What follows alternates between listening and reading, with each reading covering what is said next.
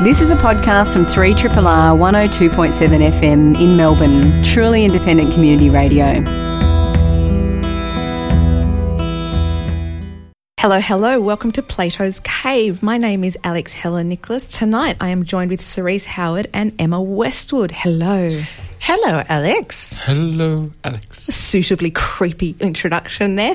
Joining Cerise, Emma and myself tonight in the cave is comrade in arms Carl Chapman behind the desk, and of course, as usual, the indispensable Faith Everard, working hard pulling this all together for the benefit of those of you not able to tune in as we broadcast live into podcast form. Tonight we look at a film called Childhood of a Leader and new to home entertainment, Jim Jarmusch's Paterson. But first up, we have an exciting one that feeds into our spooky introduction. We have Get Out, the feature film directorial debut of Jordan Peele from comedy duo Key and Peele. Now, if you've managed to avoid the buzz for this film, you're in for possibly even more of a treat than those of you who have already heard about it. But either way, nothing will really prepare you for the quite extraordinary experience of watching this movie. Get Out is, on the surface, a pretty straightforward horror film about a young guy called Chris, played by Daniel Kaluuya, who finds that his girlfriend, played by Alison Williams from Girls, and her family have invited him to their country home so they can hypnotise him, separate his body from his soul, and sell the former to rich white people whose bodies are on their last legs, so to speak. Now, while this all sounds like pretty kind of straightforward horror terrain, things get interesting when we take race into account. Chris is black and his girlfriend, her family and their customers are all white. A lot of critics have had a lot to say about this movie, particularly this aspect of it. What do we make of Get Out, team? Emma? Who's going to start? I was being polite. I don't know why. I'm going to start with... I don't think I've done this before. I'm going to start with an immediate bong pack. The bong is packed from the outset for Get Out. My goodness. No, you've packed a bong front I've before, haven't you? I've never packed a bong that quickly for a film. Wow. Listen back. We can listen back through the RRR archives and ever hear if I've done that so quickly. Off the bat, the bong is packed. Well, I've actually been trying to avoid, even though I've seen the movie now twice, I've tried to avoid reading your piece with our other lovely alumnus. No, because I didn't want your influential piece to influence me tonight, and I'm just going to spout out what you and Josh Nelson thought of it. So, because I know you've written quite a substantial piece about it. This is a piece that Josh Nelson, who we all know and love and miss dearly, ex-Plato's Cave, ex-Spelunker, and I wrote for Overland Literary Journal online recently. That's correct. But Get Out, first of all, it's got an Australian DOP, Toby Oliver. Let's pack a bong for him. So that's kind of... I actually worked on a film with Toby, so I'm going to... Was he a nice man? He was quite a nice man, yes. He patched his girlfriend on my lounge room floor, so, you know. This is good content. How about that? Yeah. This is exclusive Get Out content. Usually, I bet you Jordan Peele doesn't know that. Nah. I bet you Toby Oliver Peele can't even remember that. It was about 25 years ago. This is hot stuff. This has taken a turn that I didn't expect. Well, you know, I thought I'd just come in with that because usually Thomas has the stories, and I felt that, I'm going to have something. Alex has been thanked in the credits of Colossal. I've had Toby Oliver pash his girlfriend on my lounge room floor. There you go. And he shot Get Out. So what do we have to say about Get Out? Cerise, the pressure's on, my friend. Yeah, feeling it all. Well, yeah, this was a hoot. It's a smart film. Like so many current American releases, especially from the independent sector, it's extremely easy to read all manner of things into it post-Trump. I imagine this was made... I don't know, how long ago? Was it during even the presidential campaign, or was it in the can already before? I was reading about him making a horror film beforehand, but I wasn't paying close attention to it, so I don't...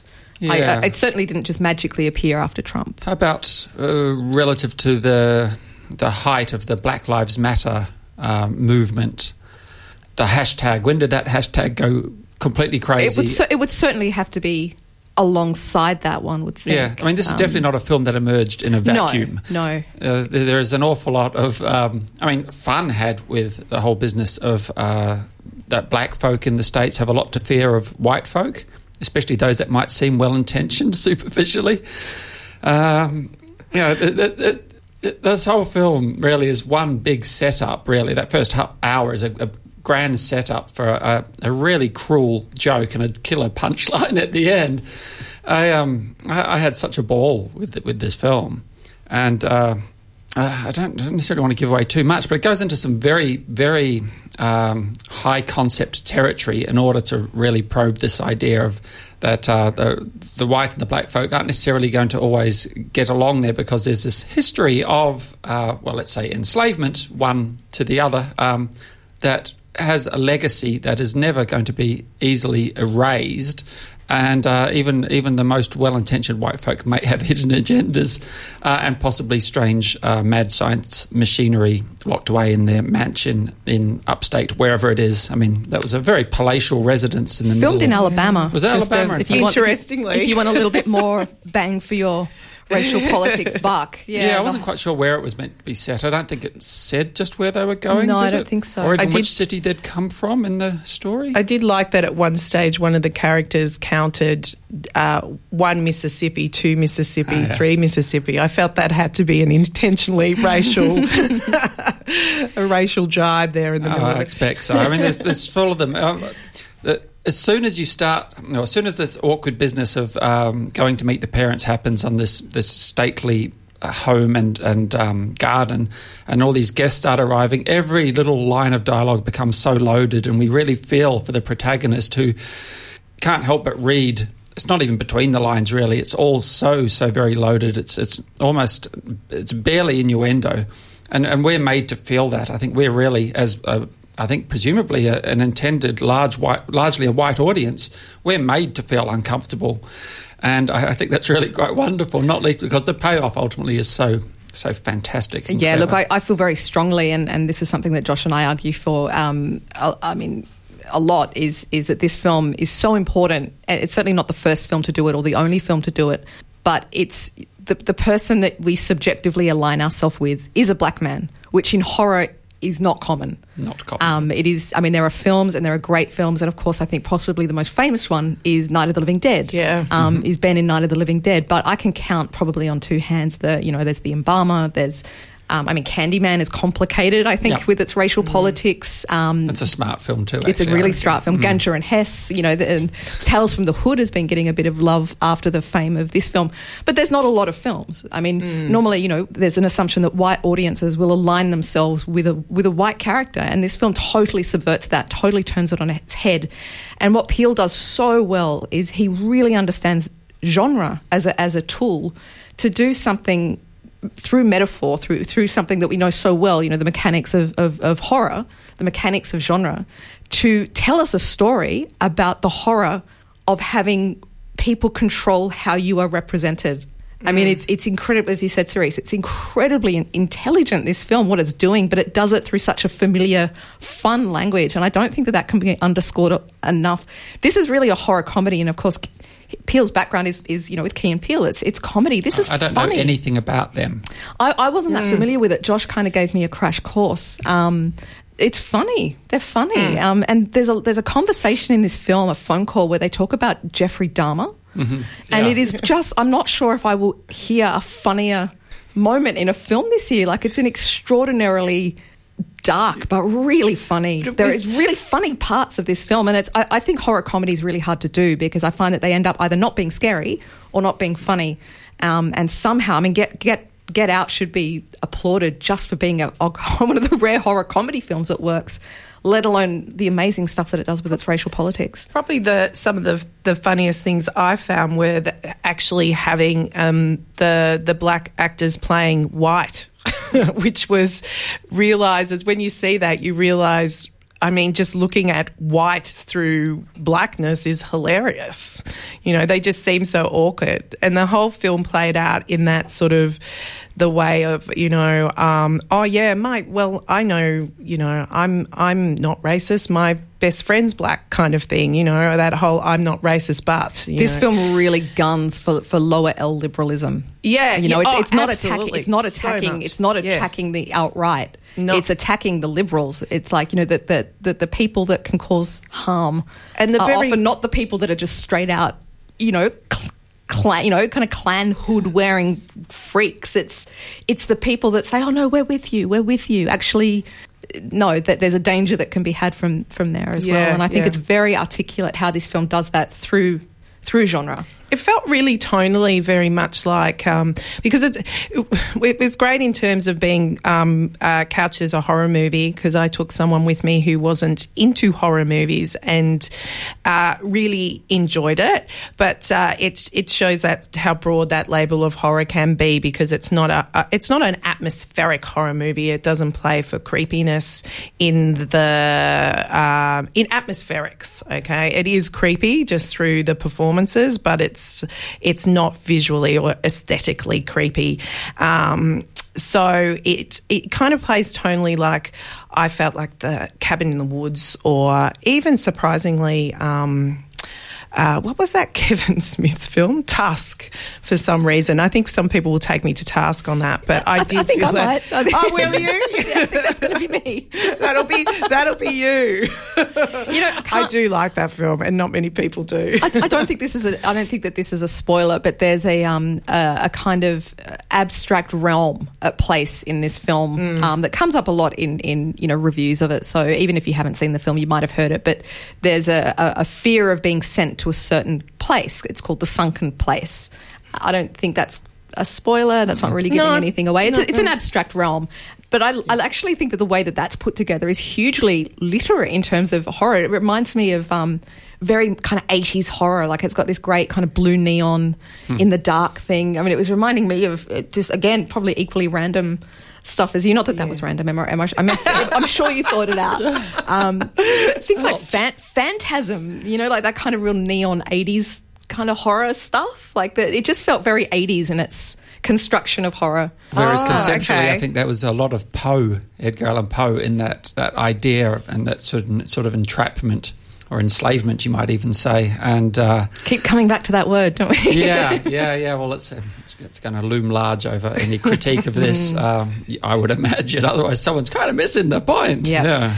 But it seemed to me, though, that it really represented that kind of modern, the new modern lineage of horror, where it's kind of presented, in a way that's really approachable. That's not that anyone who, in some ways, it shouldn't have the horror label on it. It should for people like us who appreciate that. But for everyone else, it's not so much the horror aspect that it's about. It's about taking a high concept and using the horror devices to actually communicate it. And it is that kind of progression of the communication of the progression of racial relations in America, because it's hilarious. Not hilarious that we looked at the 13, but it's this idea of that continuation of where racial relations have gone in America, and how it's kind of been subverted and hidden under this, political correctness. Well, both I think the 13th and Get Out say the same thing, which is lowercase liberals aren't our friends. They're not here to help us. They're telling us that they're here to help, but here's a whole bunch of ways that they're not helping. Well, as often as the white saviour trope in film is kind of obnoxious, I mean, this film even just suggests that any notion of white people being really all that interested in doing good anyway is perhaps worthy of a little interrogation, and you might like just to be a little dubious and go with your gut feeling that there's reason to be suspicious of these seemingly nice white people. Even outside of all of the racial stuff, and I don't think that you can separate it. I think you would have to have a pretty... And I think it's possible that you could just go and see this film as a fun thing, but I think that you would almost have to put an effort in to not realise that there's perhaps a subtext to the text in terms of its racial politics. But if that's something that you're not really, into, and you're happy to leave that to the side, it's still a kicker of a film. Exactly. And what I love is how literate it is of that history as well. So the films that get mentioned a lot, of course, are the Stepford Wives. These body swap films that go right back, to the classic 30s. But it reminded me so much of, I don't know if you guys have seen John Frankenheimer's Seconds, the Rock Hudson film. Seconds. I love Seconds. Incredible film. But there's another film that reminded me of... Yeah, it is extraordinary. But Society? A 70s exploitation film called The Thing with Two Heads. That is amazing. Is that Ray Milland? It is. Ray Milland. So white racist has black head grafted onto his shoulders beside his racist white head. Hilarity ensues. I think that's on YouTube. Yeah. That's a party. Yeah. It's a bonkers film. The great Ray Milland too. Yeah. In his last years, this doing was all part of his real Lost Weekend. So, it really took a slide. But that film, for all its obvious schlockiness, it's not a million miles removed from this one. No, not at all. It's about ownership and dominance. And there are certain tropes, without giving too much away, that there's a lot of common ground between that little thought of 70s schlockfest and this understandably highly acclaimed new horror comedy. I so hope that there's people listening who are rushing to YouTube now to see if they can find this film. Even just the trailer, it is such a weird movie. Yeah, deeply weird. I have to say that Daniel Kaluuya. I want to call him Kahlua because it's like Kahlua and milk, the racial thing. It just goes so beautifully. Like her having the Fruit Loops with milk. I love that's one of my favourite scenes. And the white girlfriend at one point in this movie sits down and she's eating Fruit Loops without milk, looking at topless like bodybuilder men while she's listening to "I've Had the Time of My Life" on the from the Dirty Dancing soundtrack, and I just laughed so hard. It's like, that is the whitest thing I have ever seen.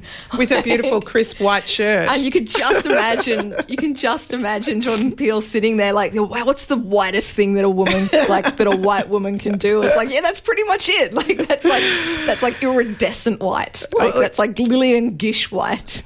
He just walked. Well, Daniel, Chris, the character of Chris, kind of wanders through the film in this state of incredulousness, which I think is really nice because it, as you said, pitting the audience with this black central character, which doesn't usually happen in horror, but also tonally, probably why I kid on Cabin in the Woods with this is because of Bradley Whitford, and there's something, he plays the father in this, and there's something about Bradley Whitford that is just so marvellous, being a West Wing fan and having watched all of those episodes, but also he just has this quality that pervades the whole film. And as the kind of jolly neuroscientist in it, or neurosurgeon, with the Catherine Keener, who's just wonderful. Shout out as for well. Catherine Keener. Love Catherine Keener. She's really, really solid in this film. And she really pulls back in this film. She sort of sits behind him, and she has that kind of that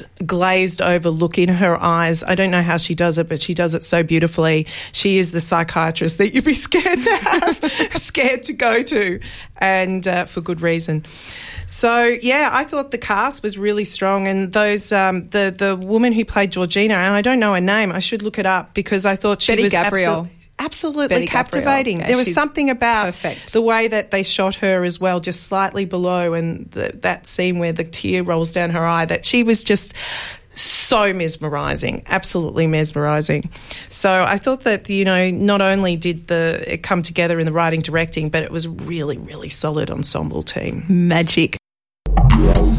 You are listening to a podcast from Community Radio 3RRR FM in Melbourne, Australia. Let's talk about The Childhood of a Leader, another directorial debut. Again, by somebody we might be more familiar with in front of the camera than behind it. American actor Brady Corbett. You may be familiar with him, Troy McClure style, from Michael Haneke's remake of Funny Games, Force Majeure, Melancholia, Clouds of Sils Maria, etc., etc.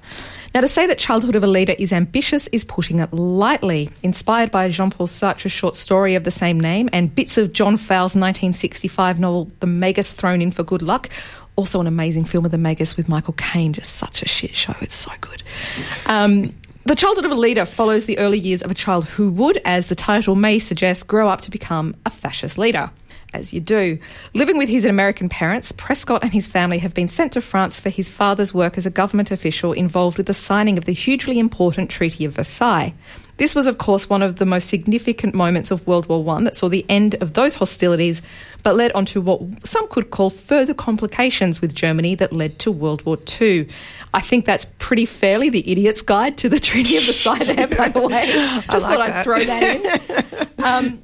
This film is structured around three sort of major tantrums, which I think sometimes this show coincidentally is. Tantrum? Yeah, three. Tantra? Dan try. And it has supporting roles by Liam Cunningham as his father, also from Dario Argento's The Card Player. This is my ongoing It's a terrible film. Yeah, it's a shocking film. He's a lot better. Cunningham's better in this. But He's also from Game of Thrones. I know nobody would want us to say that here, but it's, but The Card Player.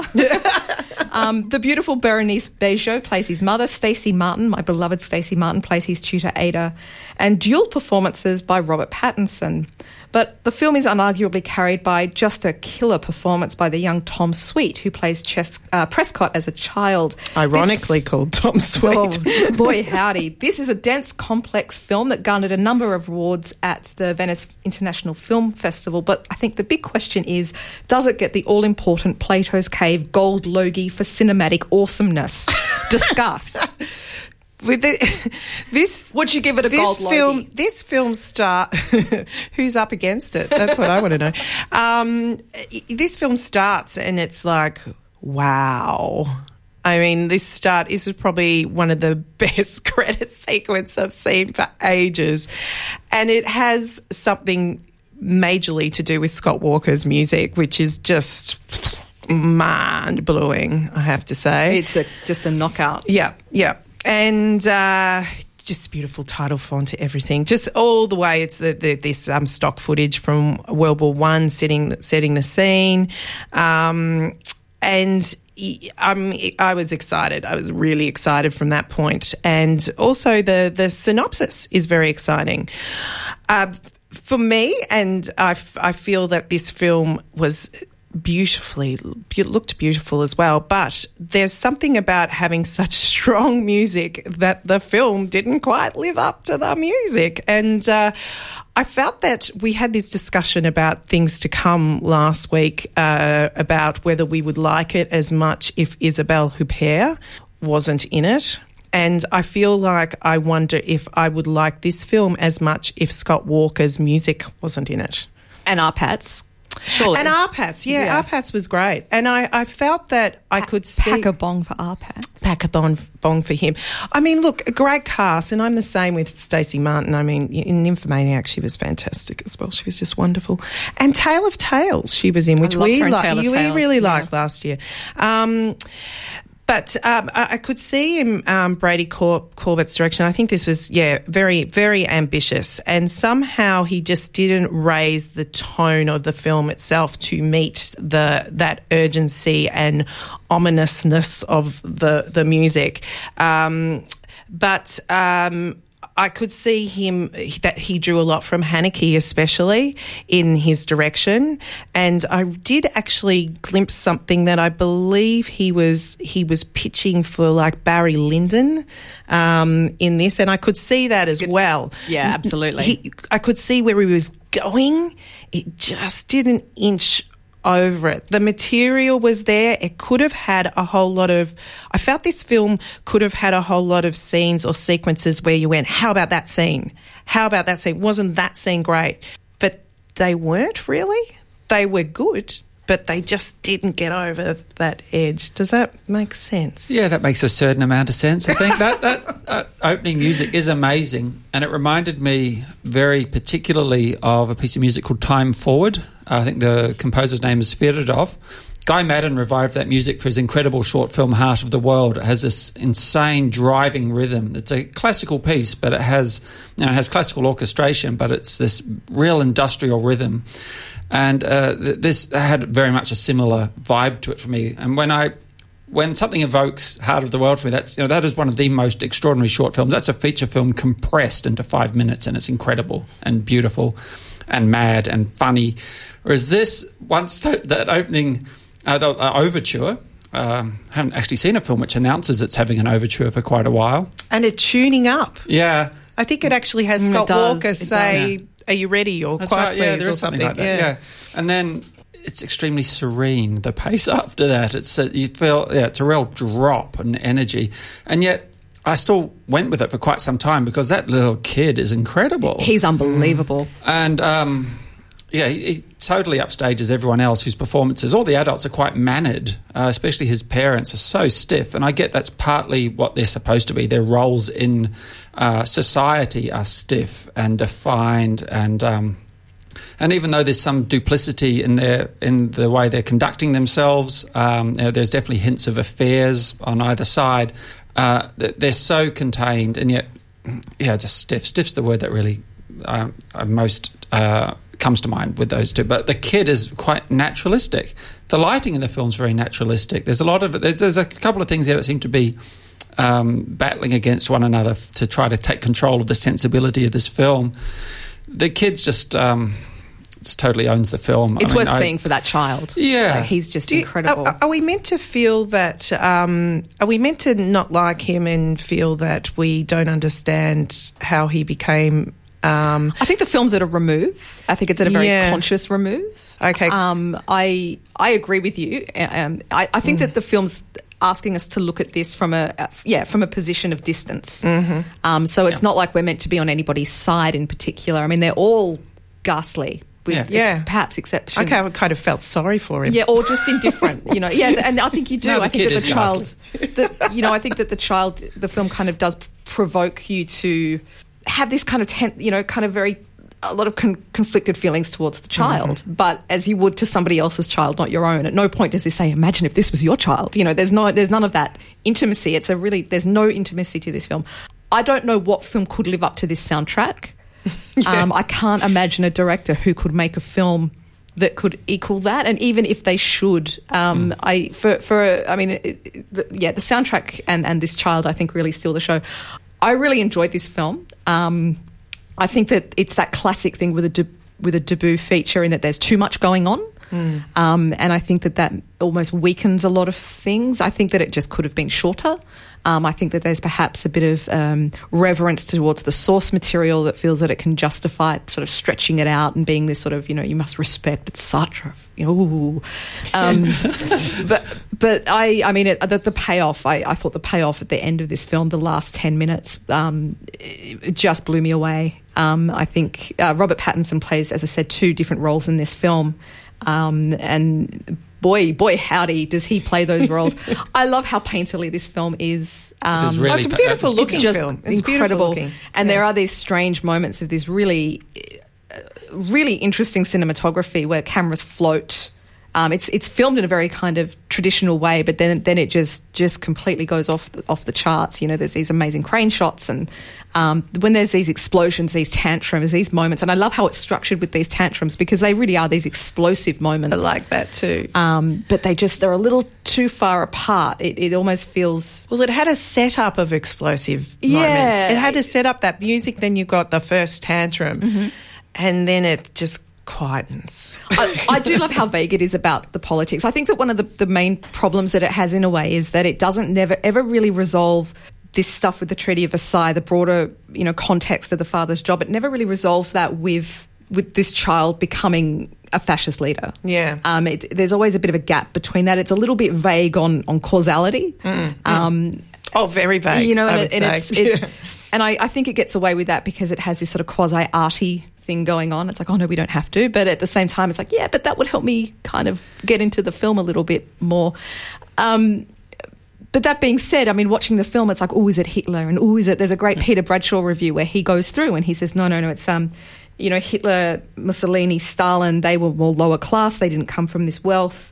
He draws a parallel with Oswald Mosley, which I thought was really interesting. The British fascist. Yeah. And he's actually, if you're kind of looking through history, who could this leader be, this ambiguous leader? Mosley's probably the person that you could draw the most parallels with. There's a hint in the film that tells you. I completely missed the hint, whatever that was, but I don't know whether anyone else picked it up. Well, what I liked was that Bradshaw said it's actually about American fascism. They're an American family. Yeah. It's this sort of, and I really like, and I could have done with a bit more of that, a bit more. Maybe I'm just a dum-dum, but I could have done with a bit more of that direct. Well, there were some very familiar long bows being drawn here too, in terms of certain things that might lead to psychopathy, bedwetting, and being mistaken for the other gender. That's right. And looking at nipples, I think, is bad. Apparently, from this film, don't do that. Yeah, because you might become a fascist. Is that the takeaway message? Something like that. I'm already cross with myself for saying the other gender and resorting to some binary construct of gender, and that's very poor. But equally, I wish to retract something from my throwaway line about the man thing with 2 heads. Not the man with 2 heads. That's another film, Steve Martin, isn't it? That's a man with 2 brains. Maybe we should just do 2, whatever. One review at a with time. With a lovely poem in it. Yeah. Anywho. Speaking of poems. No. Anywho, yeah, but these things that suggest in childhood, if a child wets their bed and if there's confusion over gender identity, maybe they'll go on to become a fascist dictator. We've heard this story time and time again. Maybe in adolescence, there'll be a bad painter. Perhaps they'll dabble in veganism. I hope to God somebody's just tuning into the show right now. If this is you, we have been talking about the childhood of a leader, a film. There is context for this conversation.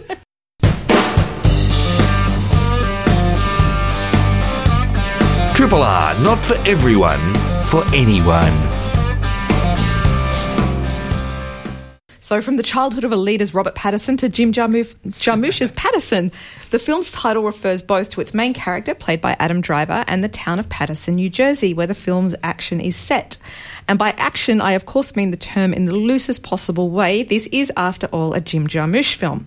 Bus driver Paterson is a creature of habit. He goes to work, has his lunch, writes poetry, and walks Marvin, a dog belonging to his wife Laura, played by Golshifteh Farahani. Oh, I'm sorry. Golshifteh Farahani. That's how you say that name in a proper way. Goodness me. He walks his dog every night en route to his favourite bar. It's a beautiful bar. I just want to give props to the bar. I like the look of the bar. Without giving too much away, if you have not already seen this film, it played MIFF last year and has had a limited cinema run before now being released on Blu-ray and DVD by Madman Entertainment. Paterson concerns what happens when routines are broken, when spanners are thrown into the works, and what we do when we lose things precious to us. Using actual poetry by New York School poet Ron Padgett, and one poem read by a little girl written by Jarmusch himself, Paterson has met with strong critical praise, with both Jarmusch's direction and Driver's performance in particular credited for bringing the film to life. For everybody in the world, except for me, apparently. How did you guys go with Paterson? I think you need to start. We can't start with me venting spleen. Sure we can. Emma, tell us about the dog. Tell us about Marvin. Well, controversy. Marvin's actually a girl. Marvin's Nellie. We're into total that. bitch. Gender fluidity, we can work. We've just been talking about that. Leads to fascism. Yeah, Nellie is a fascist. Nellie the dog actually is a celebrated dog performer. She's a British bulldog, let's just say. You're using the present tense.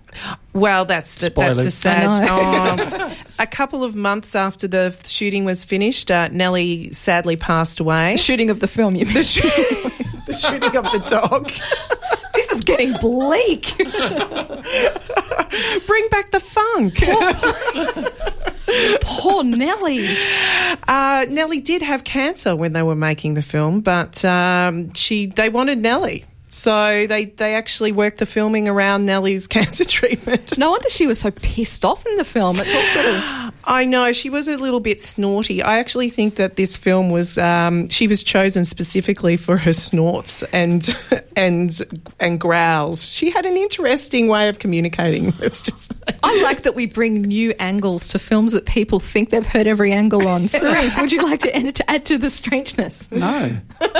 Not would you like to say anything? Look, this film has had almost universal acclaim.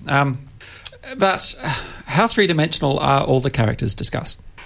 Can we just say that... But are they ever in a Jarmusch film? Well, yes and no. I mean, well, at least they're kind of cool, usually, whatever that is. I felt that Adam Driver's character as Paterson had a sense of having had almost a total life experience before this film, and that he was just going through the motions. He was almost going through the motions in terms of his relationship as well, that you felt that he'd given up, yet it kept on throwing out little things between the two of them that showed that they were simpatico, and it was a really lovely little tender love affair. Things like when he wrote a poem and they put as part of the the textual look of the film, they actually bring the text of the poem up on the screens, and they're very, very simple little poems about the minutiae of life. So he said he was talking about the matches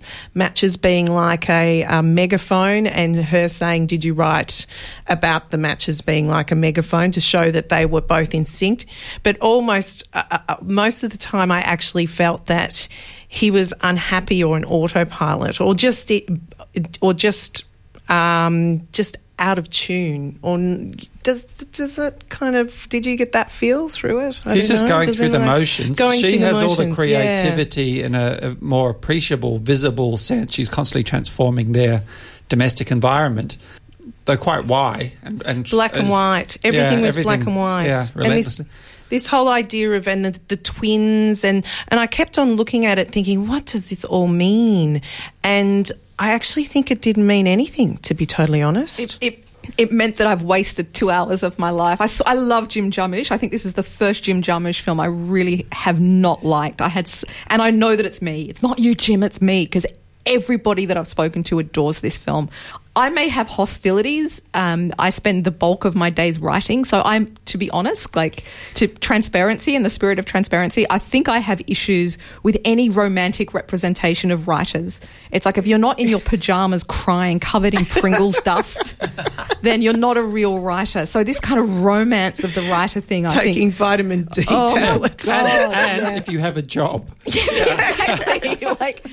So I just found this film so tedious, and I genuinely, this is not made up. I found myself at one point, I caught myself hoping that I had a nosebleed so that I could leave the room. It's like, I have to watch this film for the show, and I just maybe if my nose bled, then I've got a really valid reason just to walk out of the room. I didn't feel strongly about it. It just drove me bizarre. I just thought it was so tedious. I think I tried to have rational adult non-teenage thoughts about it, because I figure that's why people try to listen to this show sometimes. I think for me, Jarmusch's films are so poetic. They're all about poetry, especially if you go back to, there's an amazing cameo in this film by Masatoshi Nagase, who's a Japanese poet who appears at the end of this poem. And, of course, he's from Mystery Train. If we go back is he from Mystery Train? He's from way back when? Sion Sono's Suicide Club, and he's in Suzuki, who we spoke about a couple of weeks ago. Seijun Suzuki just passed away. He's in Pistol Opera as well. Yeah. Great Japanese actor. Mystery Train, come on. But if you go back, to those kind of early Jarmusch films, they're so poetic. That's what I love. Even, Only Lovers Left Alive, these are these dense tone poems, these mood poems. They just sweep you away in this sort of, they're just incredible. And I think, by making a film explicitly about poetry, it just completely exposed the apparatus for me. It just left me absolutely cold. It's like, Jim Jarmusch is making a film about poetry where there is literally poetry written on the screen. And it was the opposite experience that I had watching something like Only Lovers Left Alive. Yeah. Or even something like Coffee and Cigarettes, which is a kind of poem in its own. These kind of old little cameo haikus almost, it just... Yeah, it infuriated me. I found it tedious, and I prayed for death. I didn't really feel that strongly either way, I am the only person in the world that didn't like this film. I really have to underscore that. I didn't adore it, but I enjoyed it. But it wasn't something that I'd want to run back to, or that I would, as you were talking about, quote as one of the great films in Jim Jarmusch's canon. I have a conflicted relationship with Jim Jarmusch. Sometimes I like his films, sometimes I don't. Sometimes I like half of them, sometimes I... Is it because he's hot? He is a bit too cool. Yeah, I know. I'm very just jealous. Handsome. He's sort of got that Sons of Lee Marvin thing going on. I know. He's kind of like he's got a bit of a Nick Cave element going to him. No. Nick Cave has a bit of a Jim Jarmusch thing going on. Okay. There you They're go. all Sons of Lee Marvin. Yeah. They're all Sons of Lee Marvin. But I found this. Well, we've kind of had a few films. There's Things to Come and Certain Women the other day, which were really films about sort of the banality of life in some ways, and just stuff happening. And it is it's a really tall order to try and engage people in that sort of thing. Sometimes it works, sometimes it doesn't. And that's obviously subjective, because this worked for everybody. Absolutely. And we'll just, Thomas isn't here, Thomas Caldwell, but he did absolutely love this film, so he's listening. He will have me in a his teeth. headlock next week. Absolutely. Cerise, try to protect me from Thomas. Say something to redeem my nosebleed story. It's hard. Look, Praying for death was pretty bad. Yeah. I mean, we didn't stipulate whose death, so that's... this film is stolen by a Not dog. Nellie's. Not no. Well, yeah, the dog steals the show and the little girl. The adults are both a bit sort of, just wishy-washy characters. One's wacky, the other's... One's wacky in an extroverted way, one's wacky in an introverted way. And supposedly there's this chemistry between them, but I didn't exactly buy into it. But I still was somehow charmed by aspects of this. I wish I could find the minutiae of life as interesting as Adam Driver's bus driver does. I don't. I find it tedious. Strangely, a film about minutiae, much like, say, Seinfeld on television, which interrogated minutiae to a much more comical level. And, I can find it strangely diverting and a bit zen. I could just hit a nice sort of low-level level of engagement with this film and just let it wash over me, but still came out of it not thinking, well, that was Dead Man, because it wasn't. I mean, for me, that was Jarmusch's zenith. That's the same for me. And also probably his most poetic film too. I mean, that film is so poetry. It is poetry. It's just beautiful. Yeah, it's totally hypnotic and mesmerising. And it's actually black and white rather than referencing black and white. Yeah. I have to say though that they do go and see the Island of Lost Souls in this film. Yeah, which that was my favourite probably bit. I thought so. Such yay, a horror wonderful movies. film. Such a wonderful film. Charles Lawton rules. That's all I can say. I pay that too. Yeah. And the poem read by the little girl, ironically enough, this is the one poem Jarmusch wrote for the film, and that was the moment where the poetry actually was most sort of affecting, because it just out of the mouth of babes. It was quite lovely. But I don't have strong feelings about this film. I saw it in December. I remember enjoying it, but it hadn't really stuck with me, and I didn't really want to watch it again just for tonight's show. I didn't want to take that bullet for the snow team. But I still thought it was a nice enough film, just nothing really quite deserving of that level of acclaim it has had, and it has had tons. Just so extraordinary it has critical had amazing support. Yeah, and acclaim, and it is. It's not like I think everybody's wrong. I get it. Like, obviously, it's just a misfire. Like, obviously something has just really connected with people about this film that completely missed me by, because I'm wearing pajamas covered in Pringle dust. Crying. The big question, though, I think this is a theme that's been running through a couple of shows. Would it have been better if Isabelle Huppert was in it? I don't think there's any film that wouldn't be better if Isabelle... Although Paterson with a Scott Walker soundtrack, I would definitely... And Isabelle Huppert. And maybe if Paterson had been set in Paterson Lakes, that would have next level. Played by Robert Patterson. We can keep going with this. Oh, God. Adam Driver, though, can I... look, Adam, we've got a little bit of a Lena Dunham link in this show. I mean, Alison Williams was in Get Out and also in Girls. And Alison Williams, yes, I got her name right. And Adam Driver, I think Girls was the first thing I saw Adam Driver in, and I'm not a fan of Girls at all, except I was a huge fan of his in that. And he's really one of the actors of the moment, I think. So we're going to wrap up tonight by saying it's all Lena Dunham's fault. We'll blame it on her. Yeah, why not? Yeah. I'm at home to that. Paterson is available on home entertainment through Madman Entertainment on DVD and Blu-ray. Childhood of a Leader is through IC/OT Entertainment, playing exclusively at Acme from the 11th to the 16th, and then again on the 19th of May. And Get Out is available to watch on wide release through Universal Pictures.